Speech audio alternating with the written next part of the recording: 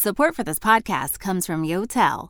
Prepare for landing. Yotel Washington, D.C. arrives on Capitol Hill this fall. Inspired by the luxury of first-class airline travel, guests can expect a high-tech, low-touch experience, like the signature Yotel self-check-in kiosks, which means never having to wait in line to get to your cabin. That's Yotel speak for rooms. Book your first-class cabin now at yotel.com/Washington, D.C. and use promo code PARK for free nightly parking. Today on Something You Should Know, why are some sandwiches called subs? I'll explain that. Then a fascinating discussion on why we're here now, and why we're here at all. When you recognize that we are the product of a series of quantum events that reach all the way back to the Big Bang, then each of the quantum events that took place could have turned out differently, yielding a world in which we would not be here, and yet we are here. Then a simple way to be more convincing, and a fascinating look at the speed at which you move. What causes you to sometimes move fast and sometimes slow? You will walk slower after having had a bad experience. You will walk faster after having had a good experience. You will walk faster toward people that you care more about. All this today on Something You Should Know. It can be a little frustrating, especially if you're in a hurry or running late, to find yourself at a railway crossing waiting for a train. And if the signals are going and the train's not even there yet, you may feel tempted to try to sneak across the tracks. Well, don't. Ever.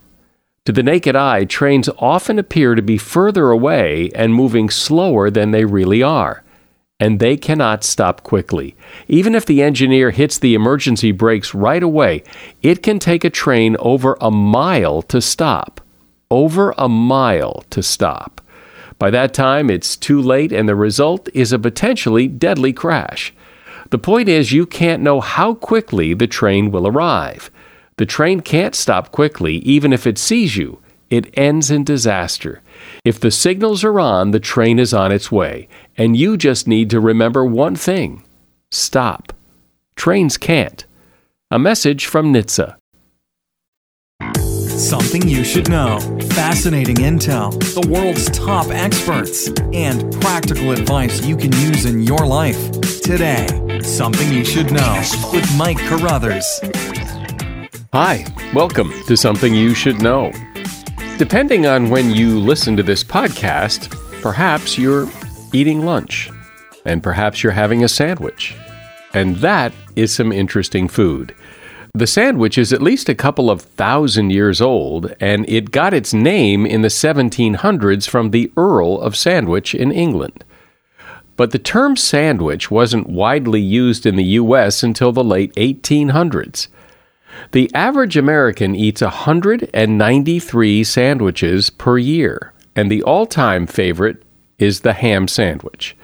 By the time the typical student graduates from high school, he or she will have eaten 1,500 peanut butter and jelly sandwiches.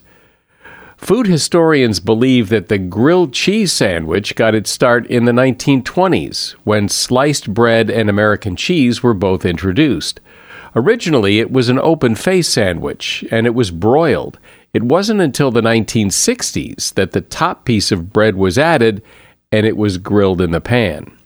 During World War II, a deli in New London, Connecticut, got a call from a nearby U.S. Navy base. They placed an order for 500 hero sandwiches. From that day forward, anytime a customer ordered a hero sandwich, the employees at the deli called it a sub.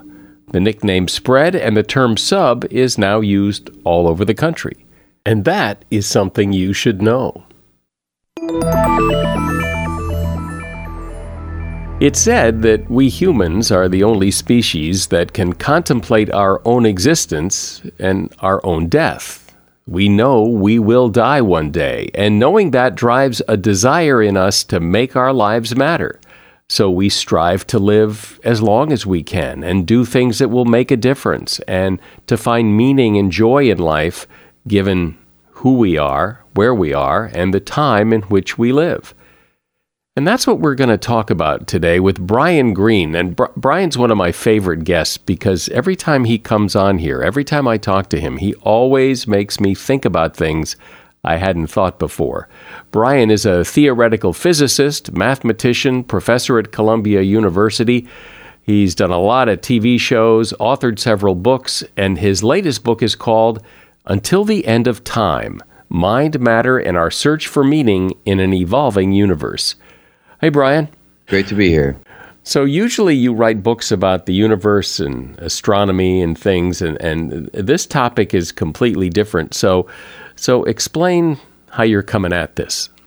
There is a long-standing realization that our own mortality has a profound impact on how we live our lives, on the choices that we make, and the undertakings that we seek and the achievements that we set ourselves.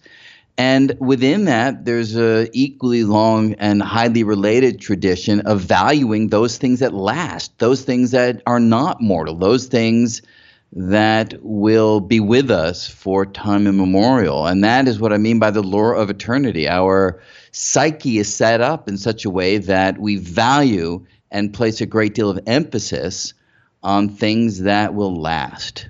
And we do that because we want to leave a legacy? Partly, certainly. I think there are different answers for different people. And among the reasons, of course, that we value eternity is that we do want our lives to matter in the sense that our lives have an impact. And there's a sense in which the longer the impact, the more we feel that we've had a life that was well lived, that we've had a life of consequence. Well, there is the perspective that a lot of people, I guess, take is that, it doesn't matter much, that, we're here and one day we're gone and, that's the end of that. So none of this really matters.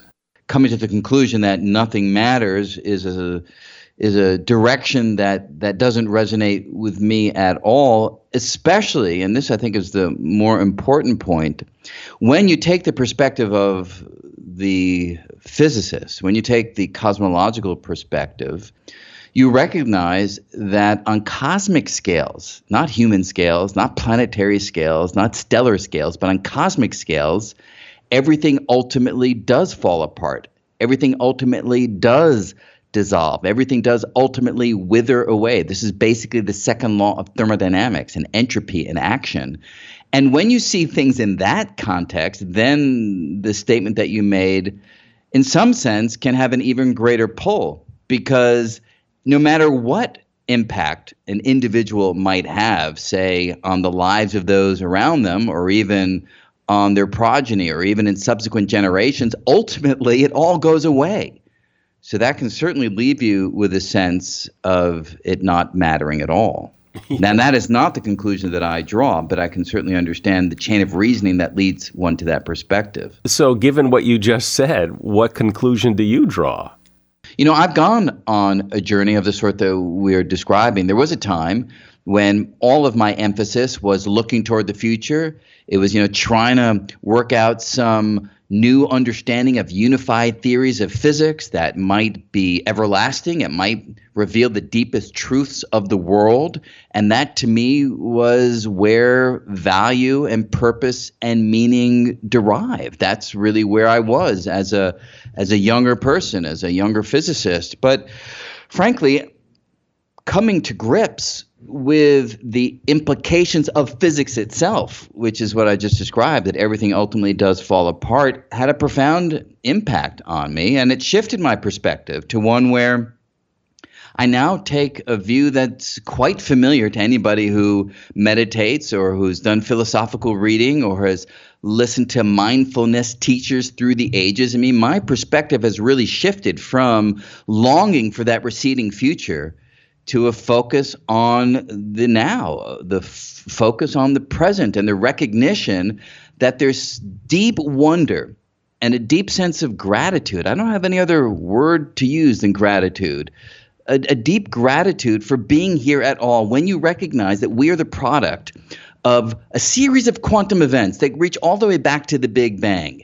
and stretch from that distant moment in time until our own birth. And each of the quantum events that took place could have turned out differently. It could have turned out that way instead of this, yielding a world in which we would not be here. And yet we are here against those astounding odds. And more than that, we're not just here. We can do things. We can create beauty. We can illuminate mystery. We can experience wonder right here, right now. And that really is where my sense of meaning has shifted due to these cosmological considerations. And when you look at all those random events that had to happen in the way they happened for us to be here, do you as a scientist say that's amazingly interesting science, or do you start to think maybe there's a bigger thing going on here? Well, you can't help but wonder about a bigger thing. And unlike some of my colleagues who scoff at these ideas, scoff at religion, and scoff at sort of a spiritual look at the world, my view is that's a deep part of our own heritage, and it's a beautiful part in which we have tried to not only understand the external world, and that's where science really does a great job, but we've also tried to understand the inner world of conscious experience, the inner world of being a living system walking around on a rock that's orbiting a nondescript star in the suburbs of an ordinary galaxy. And so while I don't take the perspective that you need any religious or something bigger, if you will, to explain the external world, I think physics does a really great job at that and will continue to do an ever greater job as our understanding refines. I do have a great deal of value and a great deal of respect for the inner journey that our species has undergone for millennia, and that often has involved the idea of something bigger. When you look at the way humans are, from your perspective, are we amazingly special? Because it seems like we are, in the sense that, I mean, the world could have been inhabited by bugs and worms where nobody really, no creatures thought about things or tried to make things better. They just tried to survive and multiply. But we do more than that. And are we special, do you think? I'd like to frame it in this way. There are three momentous events that are part of our past: the origin, the beginning of the universe, the origin, the beginning of life, the origin, the beginning of consciousness. And so we are among those collections of particles that not only exist in the universe, that not only are living systems within the universe, but are conscious living systems within the universe. We're not unique in that way. There are other conscious beings that walk the surface of our planet, and who knows what happens out there in the wider cosmos. But certainly the quality of self-awareness, the quality of the inner voice that we can hear chattering between our ears, and our own awareness that we are aware, to our ability to turn the lens, the spotlight of observation inward and examine what happens within ourselves as opposed to just the external world, that's deeply special. I'm not saying it's special in the sense that it is necessarily unique, but there are certain kinds of questions that, at least on planet Earth, we are the only species that I believe can contemplate. We're the only species that can contemplate our own mortality. And some will immediately fire back and say, well, come on. I mean, there are other species like elephants that mourn their dead, and there are examples of that in the animal kingdom. And of course, it's not the case that we're the only species that can react to the loss of a member of our group, as we can, as elephants can, as other species can as well. But I just think it quite unlikely that elephants are walking around for a lot of their life contemplating meaning, purpose, contemplating their own mortality, and wondering why they're here at all. I think we are unique in the ability to contemplate certain kinds of questions, and that is quite special. Yeah, well, I like to think I'm special. Brian Greene is my guest. He is a theoretical physicist and author of the book, Until the End of Time, Mind, Matter, and Our Search for Meaning in an Evolving Universe.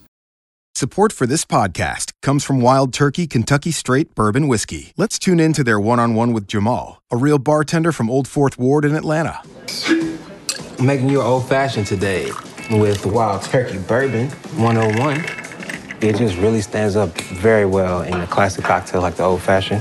It has that perfect boldness. Wild Turkey. Wild Turkey Distilling Company, Lawrenceburg, Kentucky. Copyright 2020, Campari American, New York, New York. Never compromise, drink responsibly. Do you own or rent your home? Sure you do. And I bet it can be hard work. You know what's easy? Bundling policies with Geico. Geico makes it easy to bundle your homeowner's or renter's insurance along with your auto policy. It's a good thing, too, because you already have so much to do around your home. Go to geico.com to get a quote and see how much you could save. It's Geico Easy. Visit geico.com today. That's geico.com.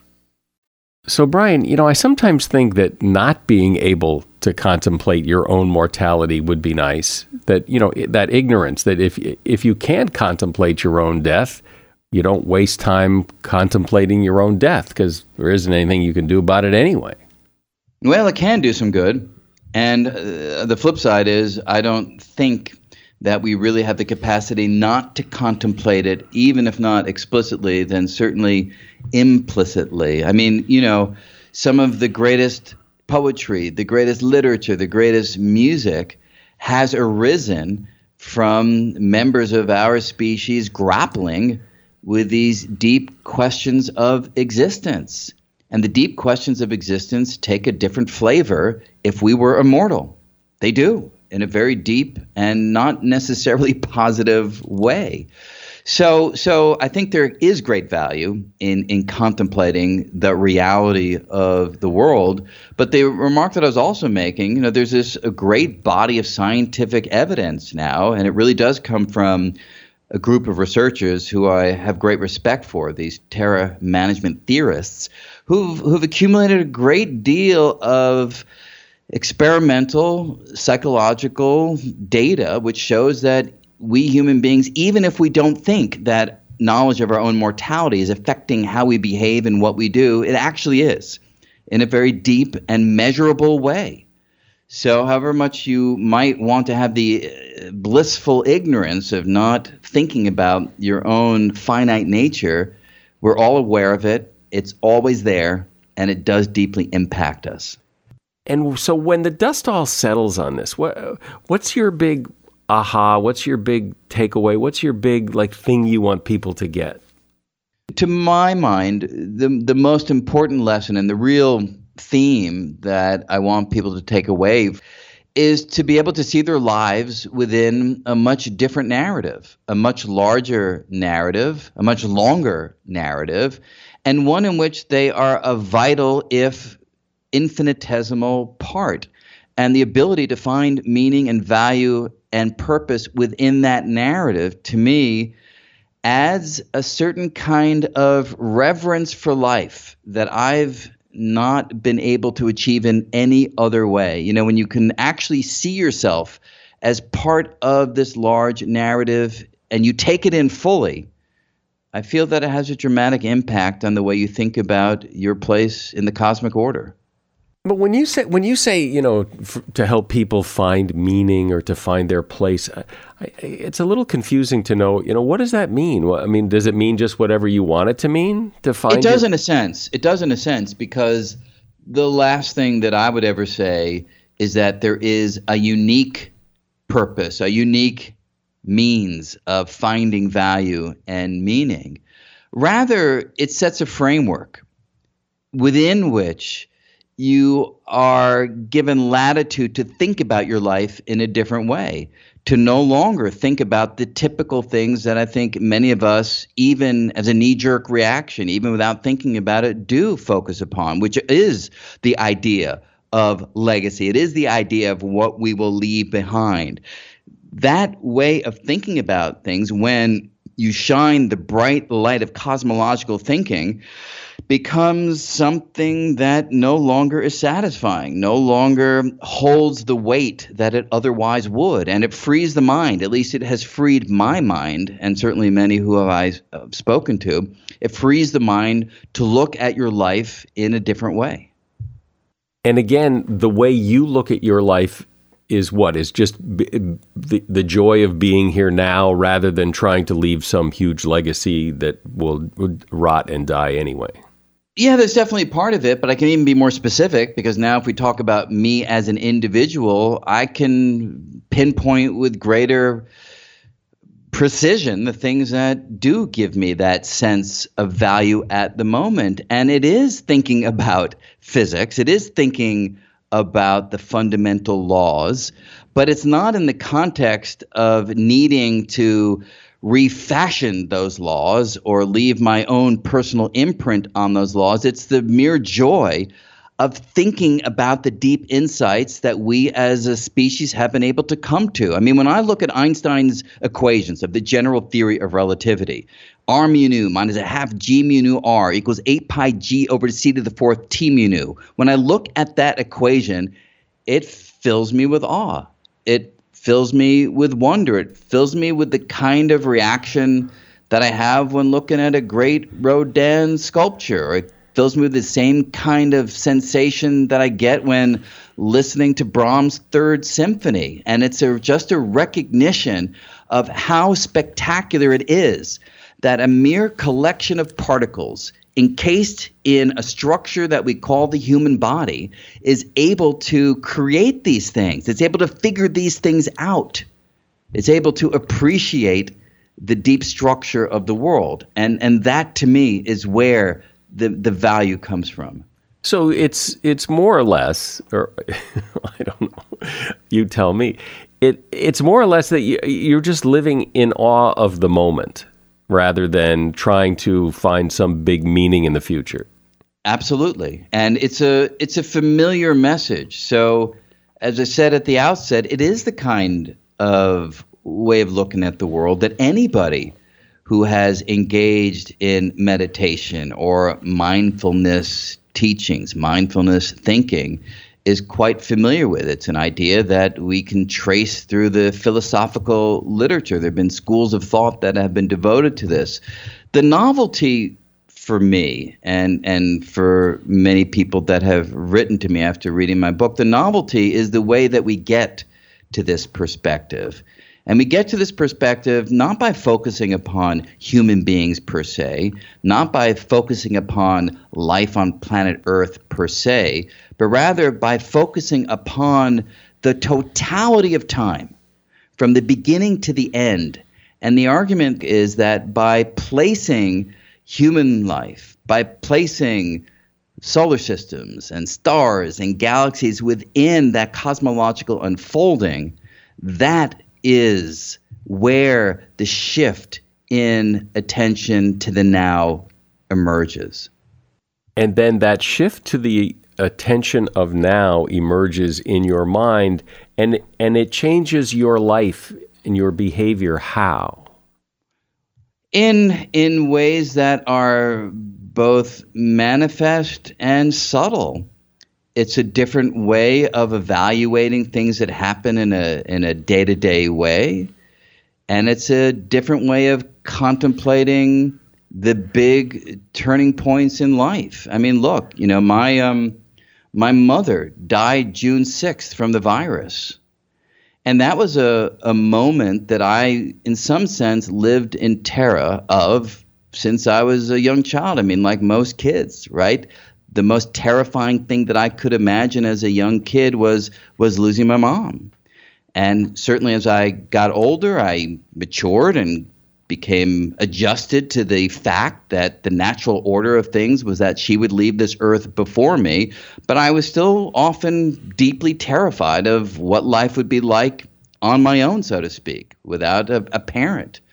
And spending time over, the course of a couple decades thinking about things in the way that we've been discussing gradually shifted my view on what it means to be mortal and what it means to lose someone because we are mortal. And it had a profound impact on my own reaction to the loss of my mom. So in ways manifest and subtle, this perspective can have a deep impact. And the perspective that changed made it more acceptable, made it less painful? What did it's a good question. I'm not sure if I would describe it in exactly that way, but it certainly allowed me to cope in a different way. It allowed me to see her life and my life and the life of my wife and my kids and my family within a different rubric. And with a rubric that is more focused on now as opposed to that receding future I made reference to before. And that, it definitely changed my way of reacting. Since the title of your book is Until the End of Time, it kind of begs the question, will time end? Will eternity go on forever? Or will eternity one day stop? It's an unknown, certainly an unknown question, a deep question. But whether that is ultimately a finite duration into the future or an infinite duration, nobody knows. And you're absolutely right. It is a very hard concept to grasp because in everyday life, in common experience, and this goes all the way back to our earliest forebears walking along the African savanna, everything that we encounter in the world around us has a beginning, has a middle, has an end.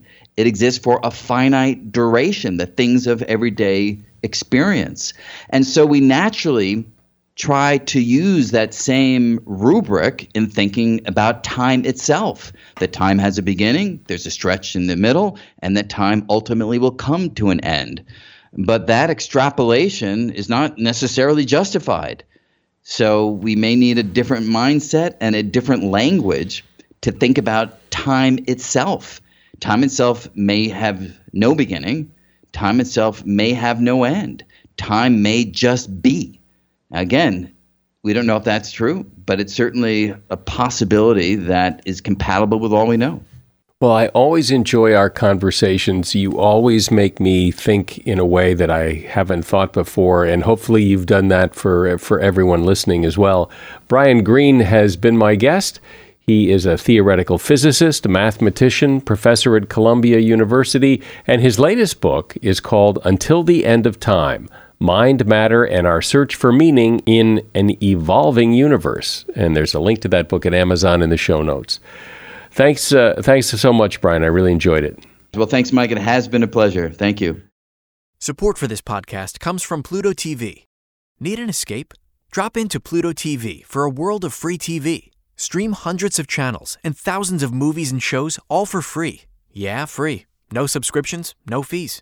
Imagine 24/7 channels of Narcos, CSI, Star Trek, Survivor, and everything else from hit movies to binge-worthy TV shows, the latest news, live sports, comedy, and more. What are you waiting for? Download the free Pluto TV app for Android, iPhone, Roku, or Fire TV and start watching now. Pluto TV. Drop in. Watch free. Hey y'all, it's your girl Shangela, and I want to invite you to Hallelujah Happy Hour. Every week, honey, I'm shaking up a cocktail, making a playlist, and hanging with friends. Okay, let's spill. You're gonna tell Dad you are messy. Oh, he's so hot. I'm into him. Is he listening to this? And it's gonna be what? Sickening. Follow Hallelujah Happy Hour and listen for free on Spotify.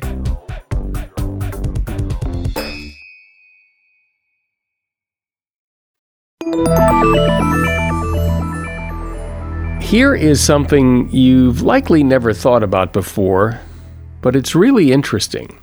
How you move is directly associated with how you feel and how you think. When you're happy and excited, you tend to move more quickly. When you're sad and depressed, you move slower. And here's something interesting. People with Parkinson's disease generally move pretty slow. But in many cases, they don't have to move slow. Most could probably move pretty quickly if the house was on fire or they were threatened by something. So why is that? there's something going on in your brain that determines how you move and the speed you move. And here to discuss that and explain why it's important is Reza Shadmer. He is a professor of biomedical engineering and neuroscience at the Johns Hopkins School of Medicine and author of the book Vigor, Neuroeconomics of Movement Control. Hi, Reza. Hi, Mike. Good to be with you. So I didn't know this was a thing until I saw it, this whole idea of vigor and movement and the brain and all this. I didn't know this was an area of study. I didn't know any of this. So clearly it is a thing. So what is it? What is the thing? What is vigor? What are you talking about? My story really begins when I was younger. I was at the airport waiting for my wife, and the plane was late, so I was sitting outside the security area, and I couldn't help but notice how different people moved when they came out of the security area. You know, if you had your family waiting for you, the person would inevitably run toward the other person, but if there was just a limo driver waiting for them with a sign that had their name on it, they would just walk to them normally. So it was curious how the value, it seemed, that the person assigned to their destination was influencing the vigor with which they moved to that goal. And so as soon as you say that, okay, I get it. I understand that, when you land at the airport, people will run towards you because they haven't seen you in a while. But why is this, everybody knows that, so why is this important? There's a whole field of economics that tries to understand how you make decisions based on the value that you assign to your options.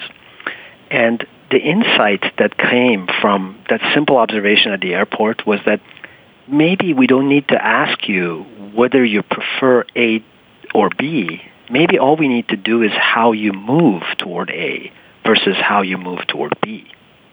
Well, what's really interesting to me about this when I started to think about it is, so if I meet someone at the airport and I'm very excited to see them and I run to hug them, I think that's a conscious choice I'm making. I'm deciding to run to them.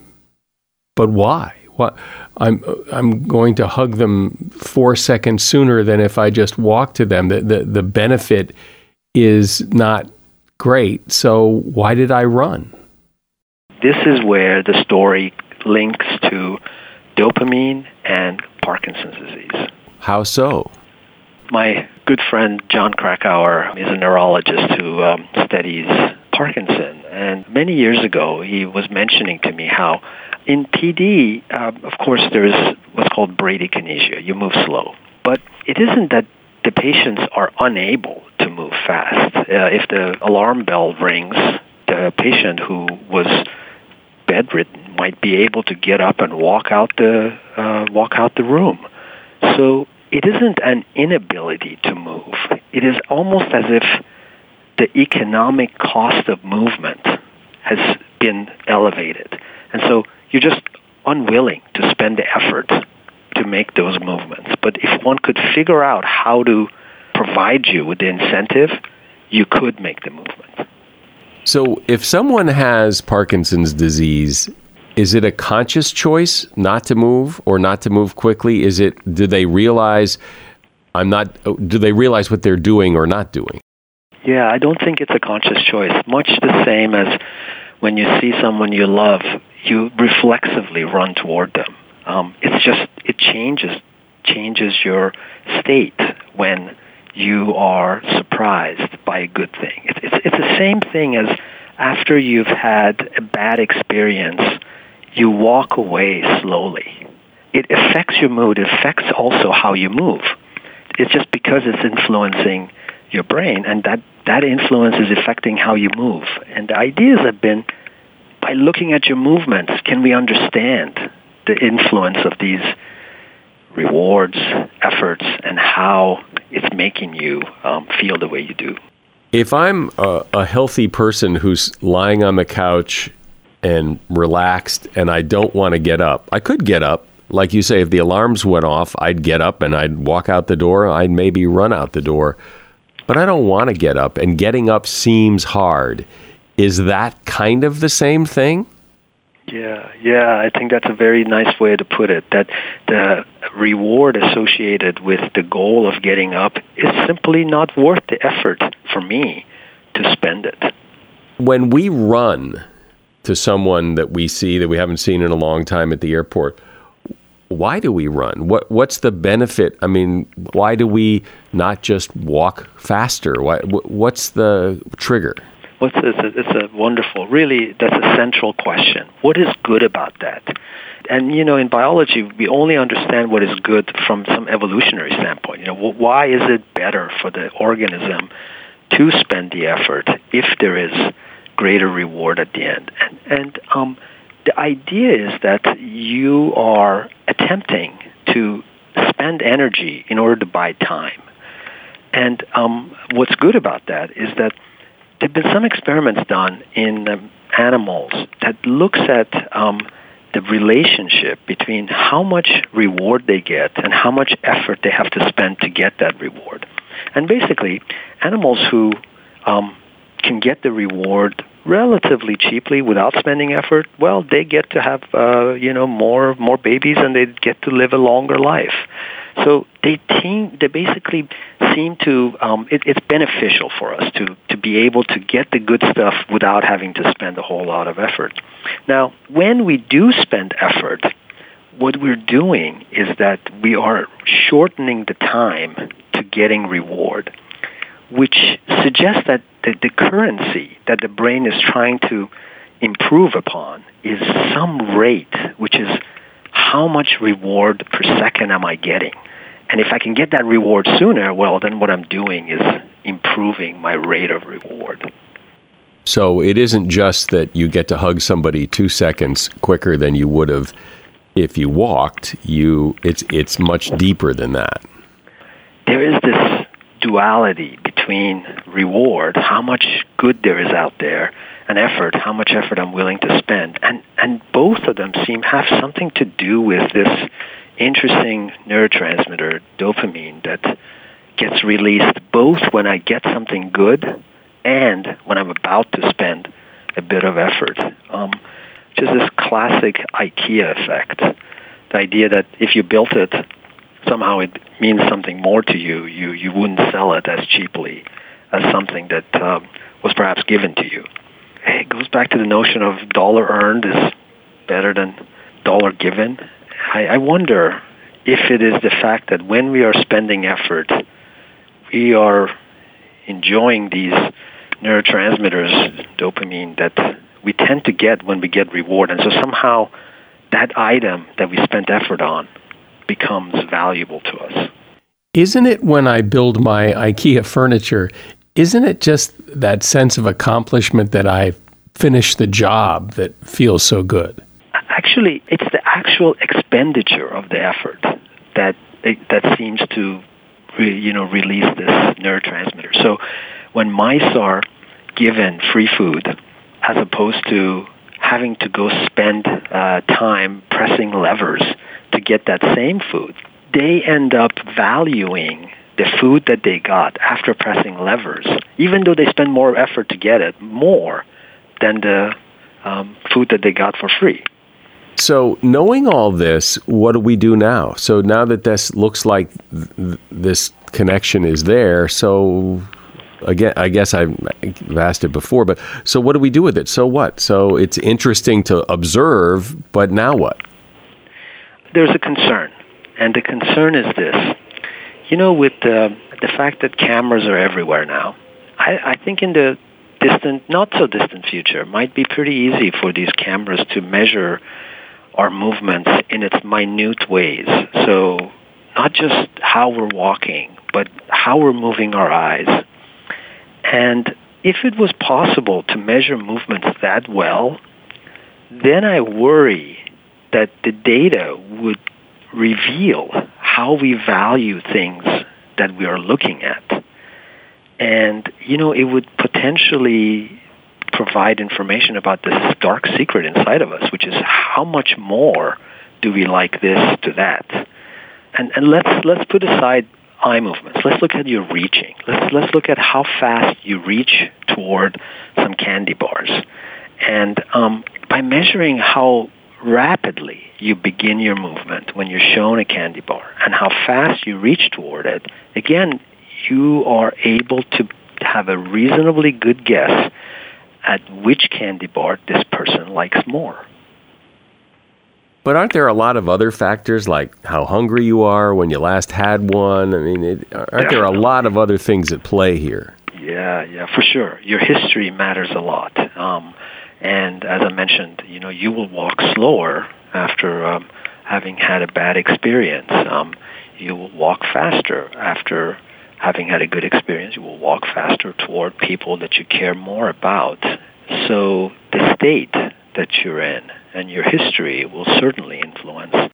It seems that so many things affect how you move. I mean, if you're tired, you're going to move slower. If you're, at least in pre-pandemic days, if you're walking down the street in New York City, you're probably walking a lot faster than if you're walking down a street in a rural town in Vermont, because everyone around you on the sidewalk in New York City is walking fast, so you walk fast.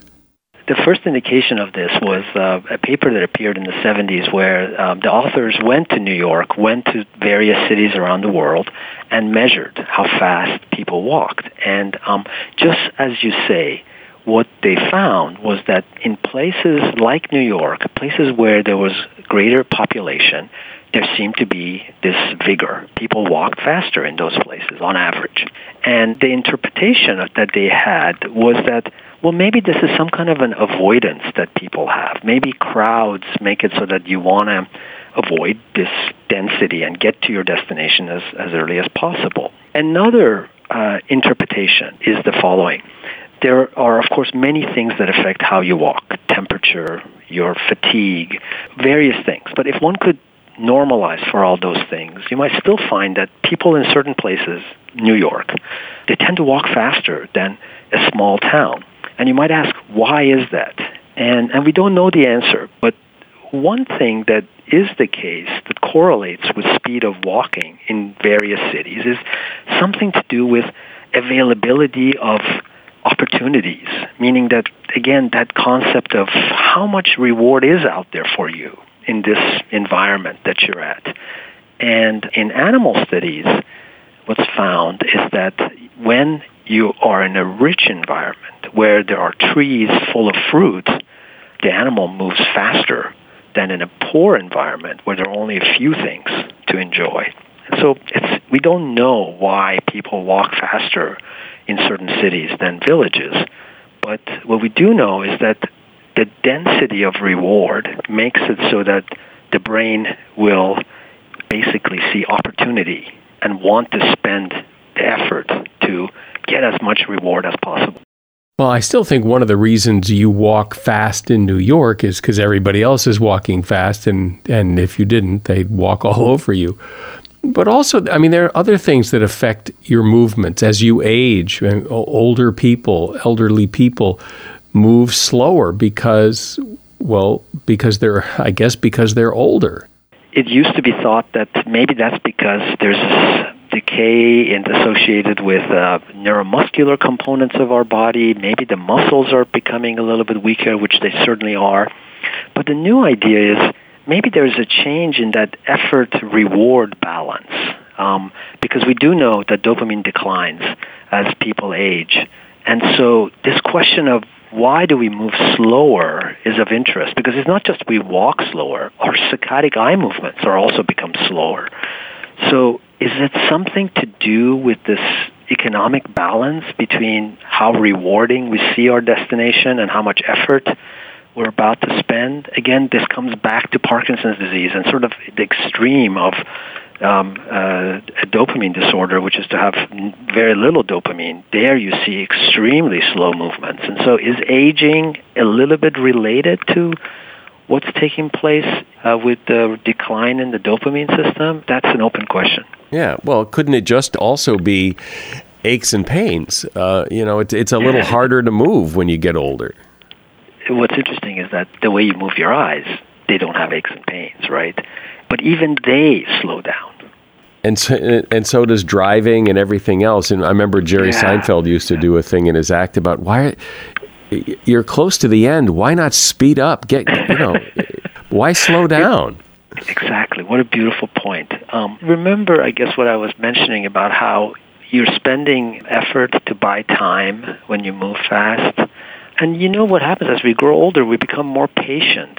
I have this image of visiting Moscow in the time of Gorbachev. I was just a graduate student, and I remember those long lines, people waiting for food, and invariably the people that were waiting in lines were the elderly. And I think that our patience and as we age, we become more patient in our decision making. It's thought that what that means is that passage of time, doesn't discount reward as fast as when you were younger. The idea being that an hour isn't that long of a time to wait when you're elderly, but whereas an hour may be too long to wait when you're a teenager. And so maybe that also is related to the dopamine system and how it evaluates passage of time, which then would influence movement. So has anybody tried, you said in the beginning that Parkinson's patients, for example, move slow not because they have to, but because they choose to, because the reward for moving quick isn't there. What if you create the reward? You find out what it is that delights them and say, if you'll get up and move faster than you've ever moved, you can have, chocolate cake or whatever it is. Does that work? There are experiments like this where monetary reward is presented or a sense of urgency is placed. And I'll give you an example. So say that there's a ball that you place on a table and you ask the patient to pick it up. They will reach slowly. Now, let's put the ball in motion so it's moving. Let's have it move toward the edge of the table. Make it so that if you don't reach for it quickly, the ball's going to fall off the table. There you will see that they will move faster. Because they can. Because they can, and because the consequence of moving slow here are a loss. The ball's going to fall to the ground. And so there's this sense of urgency for the movement when there's going to be something unpleasant that might take place if you don't do it. And then they can move faster. So there is, this economic decision-making process going on in the brain. And I think it's subconscious that what's the amount of effort I should spend to do this task? And nothing's going to happen if I reach slow if the ball is just sitting there. But if I reach slow and the ball is moving and it's about to fall to the ground, then there's going to be a negative consequence. Let's try to get it and prevent it. The thing about this that really captured my attention in the beginning was what you said about it at an airport. Why do we run to people at an airport? And it doesn't make logical sense. It's an expression of emotion, and it's driven by emotion. One of the things I tell my students is if you want to know something about how someone cares about you, you should probably pay attention to how they move towards you. Well, that's a great idea, and that could be very, very telling. Well, this has been great. I've been talking with Reza Shadmer. He is a professor of biomedical engineering and neuroscience at the Johns Hopkins School of Medicine, and his book is called Vigor, Neuroeconomics of Movement Control, and you'll find a link to that book at Amazon in the show notes. Thank you for being here, Reza. Think about how many times today you've tried to convince someone to do something, whether it's trying to get your kids to brush their teeth or get a company to hire you or sell somebody on some idea you've got. There's one important element of communication that we all need to understand, and that is this. People don't really care about you or what you're selling until they understand what's in it for them. Self-interest is the one thing that will motivate people to act above everything else, and research has proven it time and time again. This is according to Mark Magnacca, author of the book So What? Here's a great example. AT&T spent over $3 billion trying to promote the picture phone back in the early 70s. It never really got off the ground. Why? Well, the only what's in it for them was that consumers could see each other when they talk on the phone, and other people could see them. The problem was that nobody really cared. Since they saw nothing really in it for them, consumers ignored it. Figuring out what's in it for the other person will make the job of convincing them to do something a lot easier. And that is something you should know. Our audience is growing, and you could help us grow it a little bit more. Just share this podcast with someone you know. I'm Mike Carruthers. Thanks for listening today to Something You Should Know.